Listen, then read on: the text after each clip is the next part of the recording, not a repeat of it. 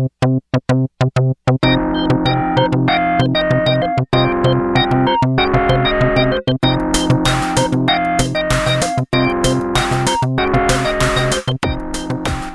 you aren't asking yourself that question, am I becoming pharisaical? Even if I'm not thinking that I'm far away, I'd probably double check to make sure that I'm not. At least when you're meeting up with your mentor. A lot of the times I'm not sure. So then when I meet up with Rowan, the word that Rowan has for me is I'm doing better than I think I am. As your leader, Jimmy, I would say that I would rather you be self-examining like that. Yeah. I think it's Paul says, examine yourself to see if you are truly in the faith. So that tells me something. That's a sobering comment.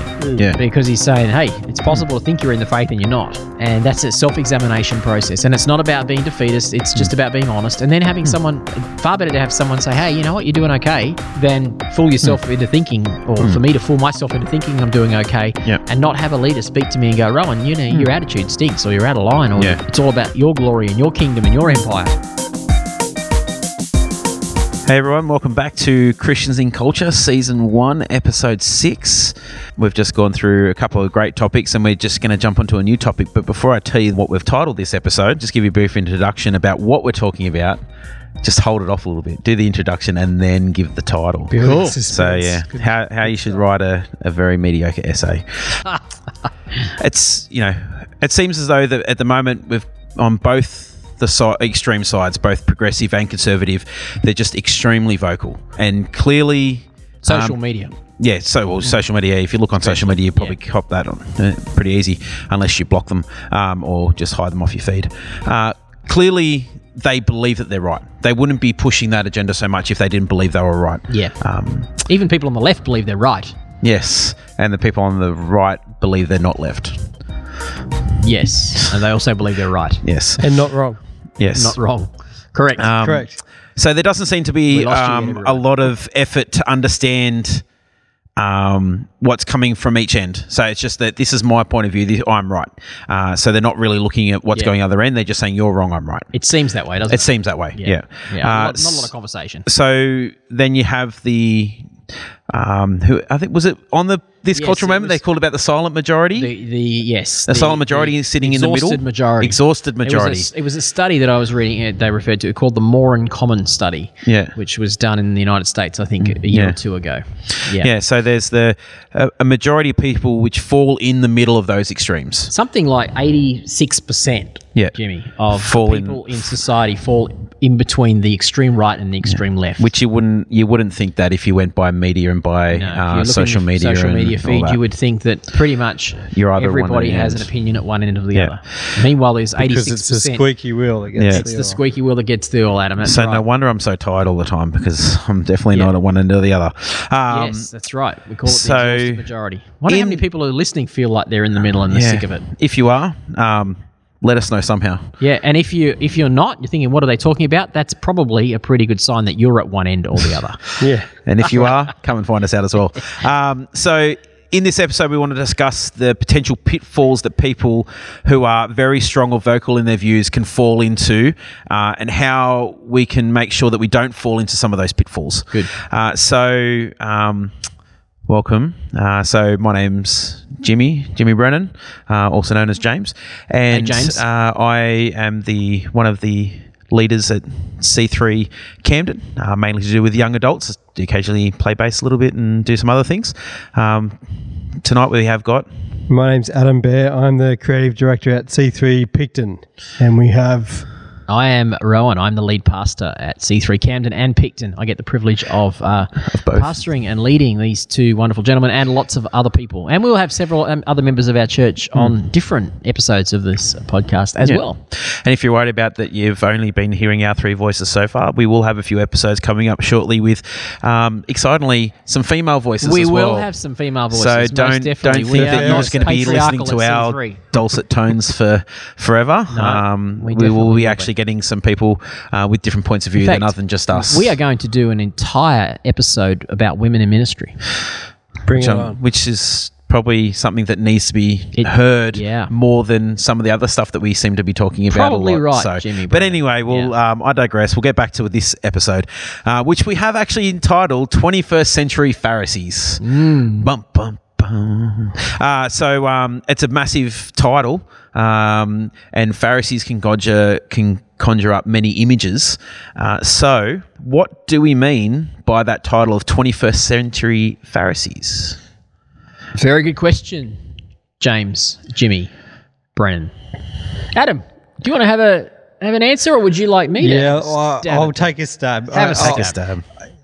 I would say that the 21st century Pharisee is the guy that is right because he's right, and no one else can be right because you're right. And if you find yourself, I suppose, entering into arguments without wanting to hear someone else's point of view at all, you're not really like that. You're probably a Pharisee. Yeah. You're probably There's a difference between hearing and listening too, isn't there? You can think you're hearing a point of view, but really you're just, while they're giving their point of view, you're thinking about your next. That's right. You're just waiting for the gap. Yes. Are you entering into a discourse, or Yes. are you basically yelling at people? Yes.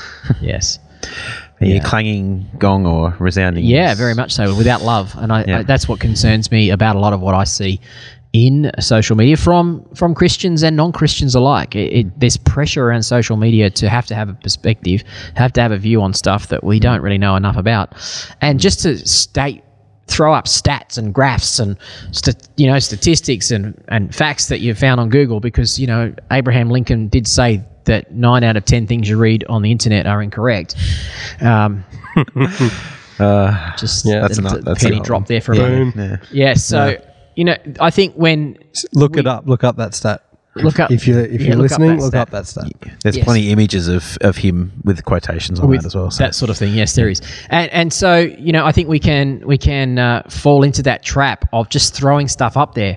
And like you said, Adam, there's no entering into discourse. It's like, this is what I believe, and I really don't care what you believe. Now, it might not be what people are thinking, but that's how it comes across. I prefer us to say, hey, this is what I think. These are my reasons. I don't have it all figured out yet. Like we did in our introductory episode of this, we're all on a learning journey. We'd love to hear what you think. If you have a different perspective to me, I'm open to that. I'm up to growing. Let's have a discourse. Let's have a conversation. Even if we get to the point where we agree to disagree, at least we've had a conversation. And I think that should be our goal. To not do that is to fall into this trap of being this 21st century Pharisee. And so when we read it's probably good to know a little bit about the history of the Pharisees, because we read about the Pharisees. If you read your New Testament, the ministry of Jesus, the Gospels in particular, you'll see the Pharisees come up regularly. And Jesus probably reserved his harshest words for the Pharisees. He would call them things like brood of vipers and, whitewashed tombs, full of dead men's bones and everything unclean. Really not like how to win friends and influence people kind of stuff. But Jesus was most harsh on Pharisees because of the fact that they had this overwhelming self-righteousness. Yeah. But the problem is when we read, as Christians, when we read the New Testament, I don't know about you guys, but I can so easily read about the Pharisees and go, that's not me. And switch off and go, yeah, they're the enemy. They were Jesus' enemy. Me, if I was there, I'd be right on Jesus' side. And I think that's a very dangerous and potentially Pharisaical way to read the scriptures. Yeah. See, the Pharisees themselves, they believed in the law of Moses. Jesus didn't take issue with the fact that they lived by the law. Jesus' main issue was that they also lived by what they call the oral interpretation of the law. They took the law and their own interpretation to the nth degree. And as a result of that, they became incredibly religious, incredibly moral. They were trying to live by this highest moral standard, which I'm sure we would all think is not necessarily always a bad thing. And there's nothing inherently wrong with even any of the moral standards the Pharisees lived by. That's not what Jesus took issue with. Jesus didn't even take an issue with the fact that they would strain out, their little garden herbs to make sure that 1/10 of their garden herbs went to the Lord. He didn't have a problem with that. He said, it's fine to do that. He said, your problem is you do all this righteous morality stuff, but you neglect things like justice and the love of God. So his view was that their God had become their morality. I should put it this way: their morality had become their God, rather than worship the God of the morality. That is the danger their man-made morality, or at least their observance of it, had become their idol. There's actually a lot of good things in that way. In fact, I would say Jesus probably had more in common with the Pharisees than the other two main religious sects of the day, the Sadducees and the Essenes. Jesus probably was closer to a Pharisee. He commended them about a lot of things, but he went at them because of this issue of neglecting justice, neglecting the love of God. In fact, before we move on to the next question, I mentioned the book Thriving in Babylon. If you didn't listen to our last podcast, I recommend you listen to that. And mentioned a book by Larry Osborne called Thriving in Babylon, about how to live as an exile in society. Larry Osborne also has another wonderful book, which just happens to be applicable to this episode. It's called Accidental Pharisees, and it really is eye-opening, challenging. It shows us in the 21st century how we can become Pharisees without even realizing it. Highly recommend that reading. So just to do a quick summary on what is a Pharisee first, is that a Pharisee is someone who has these moral guidelines or whatever that they've put around their life, and they become the things that they focus on and worship, and not the God which that's a fair call. From behind the reasons why they created them in the first place. They do it with maybe the right intentions, but then it becomes the thing that they focus on, and not the God which was that those things were there to help them, guide them toward. So a 21st century Pharisee who's someone who does the same thing, where we put boundaries, or we put things in our life that originally are probably there as a good thing to help us to become a better Christian, to help us follow God better. But then we focus on those things so much that we forget all the other things of God, and we in turn end up not being such a great Christian. We end up being a really good Pharisee. Yes. Is that? I think we begin to trust in our morality rather than trust in God. We forget, even though we might pay lip service to the fact that all have sinned and fall short of the glory of God, we begin to trust that our morality, the things that we do or the things that we don't do, are somehow the things that save us, and somehow the things that set us apart. And it leads to that dreaded word, self-righteousness. That's so dangerous, because that's where Satan can, when we sin, because we sin, Satan can attack us with shame. And shame can lead us back into more sin, which ultimately leads to death. And so, it's so dangerous to be your own functional savior and have your morality as your way to heaven. You mentioned Accidental Pharisee. Another book that's really interesting to give us a bit of an idea about this is Prodigal God by Tim Keller. The premise of the elder brother, and how the older brother, he didn't go off and squander the wealth. He didn't go and live in the world. He didn't go off and party. He stayed at home, and he was a good son, and he didn't bring dishonor to his father. And even then, the prodigal son, or the one that went off to squander the wealth, he still got welcomed back in, and the elder brother was so fuming that the father had so much grace for his brother. And quite often we can be the same. We measure ourselves against other people, and how they live their life. And we're like, I don't do what they do. But there are so many things in our heart that we do that are just as sinful as what they are doing. They just look different. We just don't have that father's heart. We don't have the heart of the father that welcomes and accepts all. We try and live by these guidelines that we set up, which we think is to be a good son. That's right. Or daughter. Correct. So that's the 21st century Pharisee, or being a Pharisee. We've sort of got that locked down. So we'll move on to the next question. So I think we started touching onto this one a bit about how do we become a 21st century Pharisee. So if there's anything else we need to touch about that, but the second part of that question is, how can we avoid becoming one? I think we've sort of touched on that a little bit as well, but let's expand on that a little bit more. Well, I have this theory that the further we move away from the center of our social and political worldview, so the further we move to the left or the right, the further we move towards the progressive or the conservative, towards the extremes, that is where we run the most risk of becoming a Pharisee, because we we're so far away from the opposing worldview, from a different perspective than our own, that we fall into that trap. And so I think one way is to be open to different views and be willing to hear different views, and make sure that we're actually welcoming of that. Hey, I'd love to hear a different perspective, and let that become part of our language. If we do post something on media, if we are in conversations at a party with people, let's avoid that risk of trying to defend our perspective, defend our rights. If someone says something against our church or against Christians in general, let's avoid that sense of immediately jumping in and feeling like we have to defend. It's a really Pharisaical attitude. It doesn't have the result we're looking for. But if we can come at it from the perspective of, hey, I'd love to hear why you have a different perspective, then that would cultivate conversation. So I think that will help us if we can do that, if we can be self-aware enough. It's all about self-awareness, listening to our own narrative, listening to our own voices in our head. It can happen to all of us, so being aware of that. And if we are aware of that, I think it will temper our responses towards those that we disagree with. We won't just be engaging and fighting. We'll actually be asking for people, genuinely seeking to engage in this healthy dialogue. It will drive us to send feedback, to receive feedback from others, and have honest correction and go, hey, you know what? I don't have this all figured out yet. I'd love to hear, where do you think I'm off the track? Which is why leadership is so important. All of us in life, we need to have leaders. The absence of leaders will lead to Pharisee self-righteousness. Or if you find yourself saying to your leaders who are over you, if you find yourself arguing with everything your leaders say, oh, you don't know me, I think you're in shaky ground.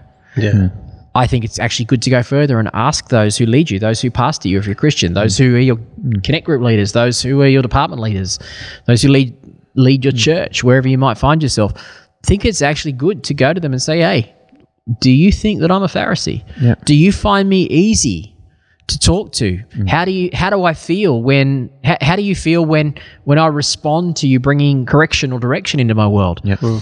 And if you sense any apprehension on behalf of your leader, there's a good chance that maybe you're not as good at this as you think.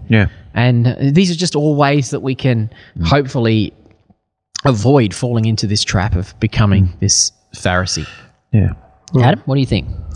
I'm reading Philippians 3 and just what Paul had to say about just himself, really. He was saying, I am the Pharisee of all Pharisees. I am the best Pharisee you'll ever see, basically. And he's saying, he goes on to say from verse 8, he says, what is more, I consider everything a loss because of the surpassing worth of knowing Christ Jesus my Lord, for whose sake I have lost all things. I consider it garbage. He considered all of his pomp and his Pharisaical knowledge and the way he lived his life and the way he adhered to the law as rubbish. He goes on to say, I consider it garbage that I may gain Christ and be found in him, not having a righteousness of my own that comes from the law, but one through faith in him, the righteousness that comes from God. I want to know Christ, yes, to know the power of his resurrection and participation in his sufferings, becoming like him in his death, and so somehow attaining the resurrection from the dead. That is, in a nutshell, what we're talking about. We can't save ourselves. We are always reliant on Jesus for the work of the atonement. We could never have done it. And so to live a life in self-righteousness, it has its own reward, unfortunately. And that, it's not freeing. It's not a freeing place to be in. So, I was just going to, I think that was just great. Sorry. I was just blown away. I was just it's a passage that I've heard many times, but it's just so on point for what we're talking about. And when you were talking as well, Rowan, about holding an extreme view, you can hold a view that is considered extreme one way or the other, but it's then how you then hold that view and where you put yourself. Absolutely. Because you can hold Great point. something that's viewed as extreme. So you could say where your stance on abortion Yes. could be extreme, Yes. left or right. Yes. But then how then you engage with the way that you hold that will determine if you're a Pharisee or not. I If think you that's a go great point. abortion, 100% wrong, I'm not going to listen to any of what you're going to say, whatever, cut everything off, I'm just going to throw statements out there, this is what I am, this is what I believe, this is what is right, then you are a Pharisee because you're not willing to at least engage and talk with and understand the other side of the argument. Doesn't mean that you have to agree with the other side of the argument, doesn't mean that your opinion will have to change because you have to listen to the other side of the Yes. argument. But if you are sitting at that extreme and not even willing to consider talking to someone on the other side, even if someone who's maybe not as far Yeah, great on point. the extreme side, Yeah. Yeah. because there are plenty of people that will be on the opposite side, on the left, that say abortion's fine. Yep. You know, it's a woman's body, let them do what they want. Yep. You know, if you're a man, don't even listen. You know, don't even say anything because you don't need to. You know, like you shouldn't even have an opinion about it. Yes. Like there's that extreme as well. There's a lot in the middle. And then there's pretty much a lot of people that Yeah. will fall in the middle. Yeah. You know, and that's just one topic, and we can hold extreme views on a lot of topics, but it's then how we then hold ourselves in expressing those and discussing those, and if we're even willing to discuss them. And you need to be mindful of how you look as well, because from the outside looking in, the way you're acting is actually nonsensical. It looks nonsensical. I think about Jesus when he rebukes the Pharisees in relation to getting the donkey out of the hole. Like he says, if your donkey fell in a hole, you'd get it out. Yeah. Because it makes sense to do that. Yeah. But you guys holding so dearly to this letter of the law, you forget the author and the spirit of the law. And yeah, like when you hold so fast to an idea that you exclude all others, it's nonsense. It looks what's the to be point? nonsensical. Yeah, you might as well not hold any point That's right. because it's not going to be helpful in any way. Well, I think both of you in your last few comments have made some points that, you know, I really want to take on board, and things that I've not actually thought about before. Well, I don't think I've thought about them. So thank you. Jimmy, you were saying, you know, you can hold that view and it can seem extreme, and it's not the holding of the view, it's the expressing of the view, I think is what you're saying. It's the way we express our view that determines whether we behave in a Pharisaical, self-righteous way or not. I think that's true. I think wherever we fit on the spectrum of social issues of any kind, and in a couple of episodes' time we're going to talk about what we'd call the big issues.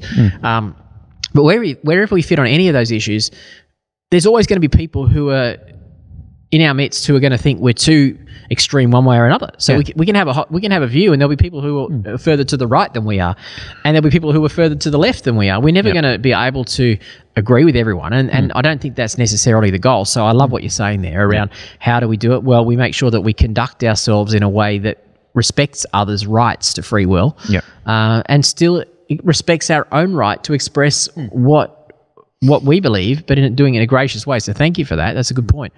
And Adam, you were talking about, you know, prior to all that, you were saying, and how can we, the question we actually prompted this with was, how can we avoid becoming a Pharisee? And my answers were very functional, you know, like, you know, seek wisdom from others and temper our responses and ask for advice and be willing to talk Which is to others. all important, because if you don't put yourself in that place, you're going to fall into that trap way too easy. Yeah, I think that's where I was coming from, and it's not bad. I agree with those, but I think, Adam, you touched on something which I think I'm embarrassed to say that I missed, and that is really that the best antidote to self-righteousness, I think, I don't know how you said this, but it is cultivating intimacy with Jesus. Oh, for sure. So reliance on his atonement. yes, that's it. That's what you were talking about, is the whole relationship with him, and not falling into this functional savior mentality where we save ourselves. And so, I think for me, that's just a reminder that even in saying and running these kind of podcasts, it's very easy for us I would consider myself reasonably centered in terms of my social view on a lot of things. I'm definitely not as right as others, and I'm definitely not as left as others. Even my political surveys tend to put me reasonably well in the centre, but I can make my centeredness my morality and make that my idol. And here I am finding myself thinking that I'm not a Pharisee, and I am. So coming back to Jesus and just constantly searching our hearts and going, Lord, but for your grace, I am as messed up. Yeah. I am as prone to self-righteousness. I'm as prone to thinking my view is right and people on either end are wrong. Or let's not be that way. I think that urges me to keep my close relationship with Jesus, keep closer and closer to him. So, I hopefully I don't go too off topic, so I'll be very quick. But in talk, like when you look at like works, the idea of works and grace in salvation is another way that people get very pharisaical. Is that, you know, it's all by the grace of Jesus that we are saved, you know, and not works. And then the other side is, well, works are important. If you come more works based, then that's becoming pharisaical as well. It's about knowing that they come hand in hand. Yes. And I think that's like when we talk about, you know, it's a good book, that one. Yeah, good book, that one. Good book, that one, James. If you haven't read it, get on it. But yeah, so when it comes to being like pharisaical and holding our views, that we need to know that a lot of these holding a view has got to come hand in hand with being gracious. Okay, and then actually being able to be open to be whether it's by a leader, whether it's being open to be in discussion, whether it's be open to be transformed by Jesus. Yeah, absolutely. All of it important. We need all of those things, I think, which is what the things we've touched on. All of these things are important, that we need to be open and not closed, because as soon as we start becoming closed on things is when we start become pharisaical. You know, as soon as we say that this is the right way, that's the wrong way, that's when things start to hit the fan. One thing I quite often come back to is the 5 solas, and they're not scriptures, so don't take them as, you know, gospel, but they are helpful. Like, so if you've never heard of the 5 solas, you can just Google the 5 solas of the Reformation, and you'll be able to find them and read about it. But sola scriptura, so by scripture is our highest authority. We will always go back to the Word of God to test our motives, to test where we are in relation to, you know, what the scriptures say. Sola fide, by faith alone. We have faith in the work of Jesus Christ. Sola gratia, which is by grace alone. So we are given God's grace, and that is the only thing that can save us. Solus Christus, by Christ alone. Jesus is the Lord, He's the Savior, He's our propitiation for sins, which means He paid the price and the penalty for our sin. And sola Deo Gloria, that's the one that I always come back to, solely for God's glory. And so everything I do is for God's glory. Right. And that's a thing we always have to ask ourselves. Isn't it? Yeah. I'm challenged by that. Am I doing this for my own glory or for God's glory? Well, I am saved for God's glory. Yeah, wonderful. Yeah. Definitely. Well, that is the challenge. And I think that's if you're not asking yourself that, I'll even go to people who are leaders, whether it's you're just leading a Bible study or a cell group or a gathering, as we call it in our churches here. If you all the way through to being a senior leader, or you're leading a music team, whatever it is, if you aren't asking yourself that question, at least, you know, when you're meeting, at least when you're meeting up with your mentor, or at least if you put yourself under someone to be mentored, that should be our question. That you should be going, hang on, am I becoming pharisaical? Because when I know the times when I'm not is probably the times where I'm probably further away from God than I think I am. Because if God's working in me and I'm close to God and He will be working on me, I would need that's a question that will be coming up. Even if I'm not thinking that I'm far away, I'd probably double check to make sure that I'm not. And then a lot of the times I'm not sure. So then if I when I meet up with Rowan, I'll ask, like, you know, a lot of the time is that the word that Rowan has for me is I'm doing better than I think I am. Yeah, right. Because a lot of the time good. is because and which is encouraging, because especially sitting down here is that I'm questioning whether or not my motives are right, that I'm actually going to, like, I'm doing these to the right motives. But as your leader, Jimmy, I would say that I would rather you be self-examining like that.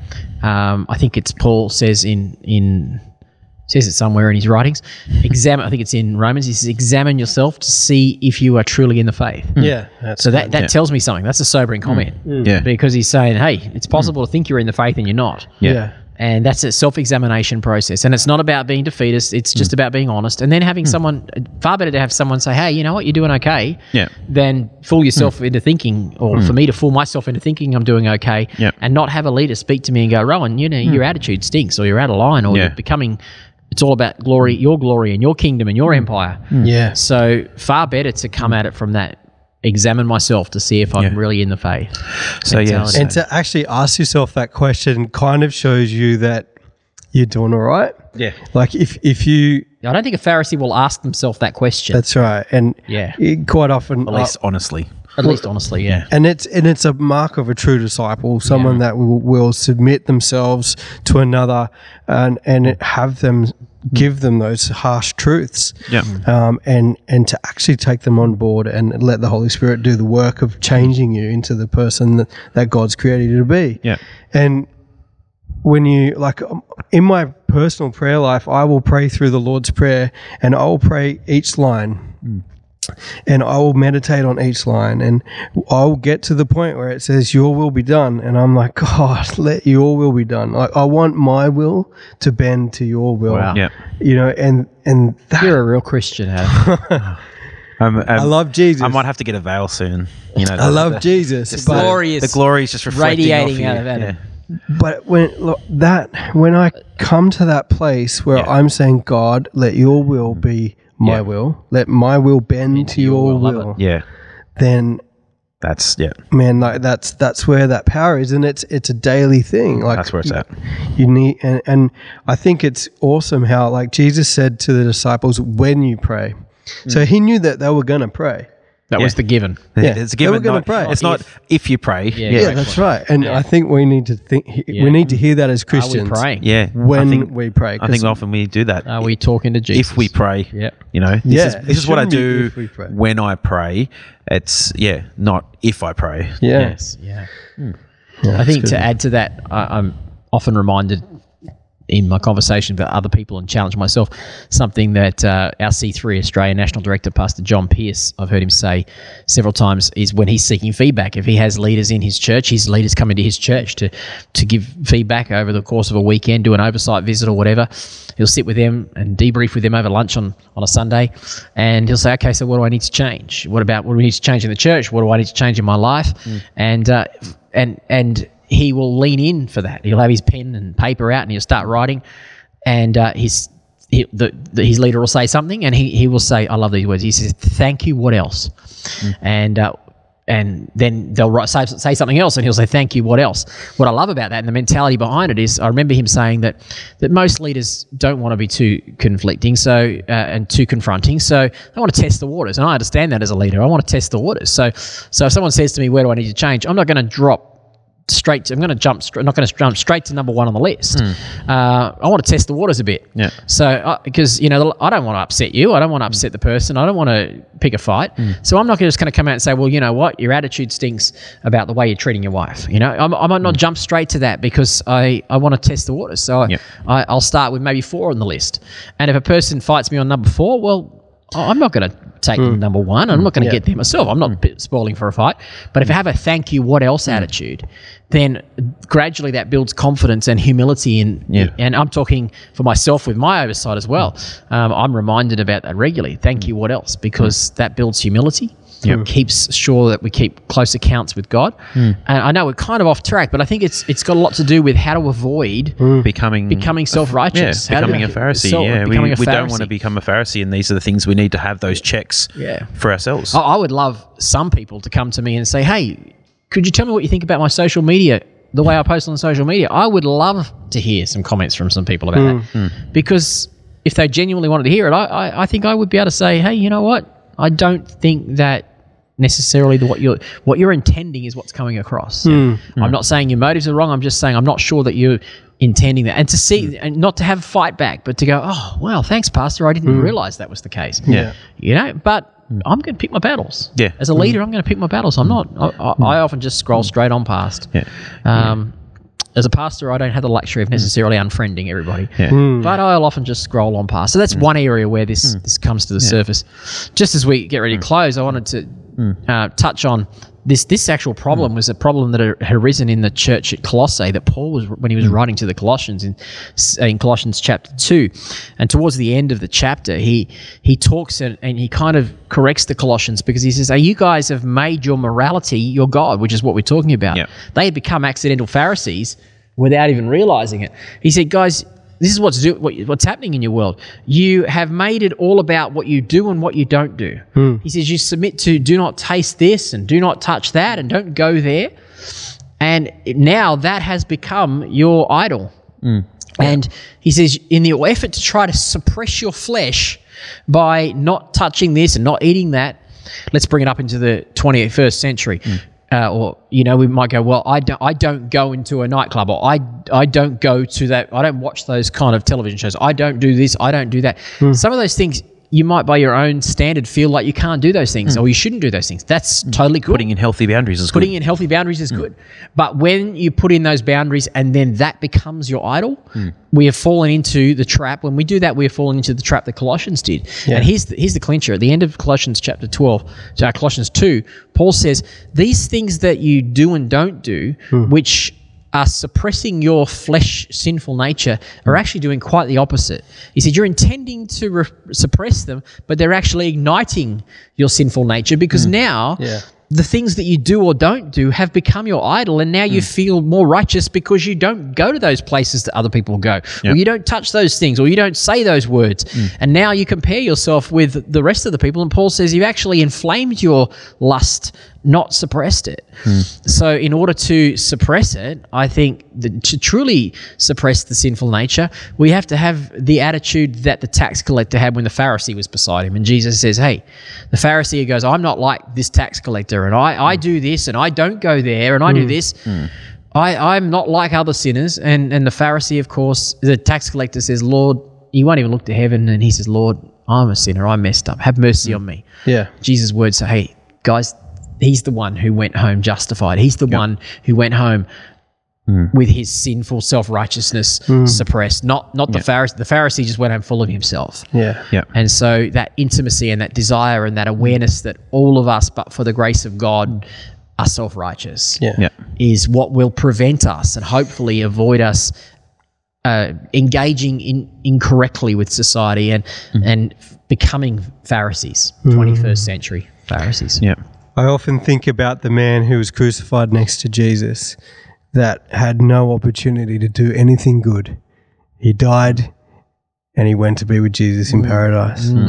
And the only reason he went there was because he accepted Jesus as his Lord. And I mean, I would think we would all agree that the alternative to being a Pharisee is being a true disciple of Christ. And that has been a message that we've been talking about through the last 6 episodes. And I think if anything, we need to learn how to be better disciples of Jesus.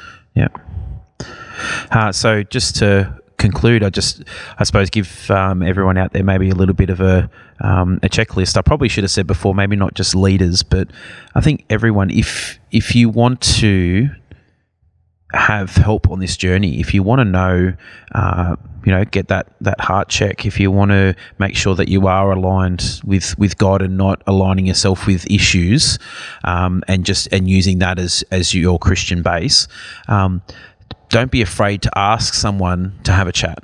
Don't be afraid to, find a leader, whether it's a gathering leader or someone who's older than you in the church that you respect, that that will speak honest with you. Go speak to your pastor, go and speak to a youth leader, go and speak to someone who will speak honestly into your life and let you know if you ask that question, how am I going? Like, honestly, what can I work on?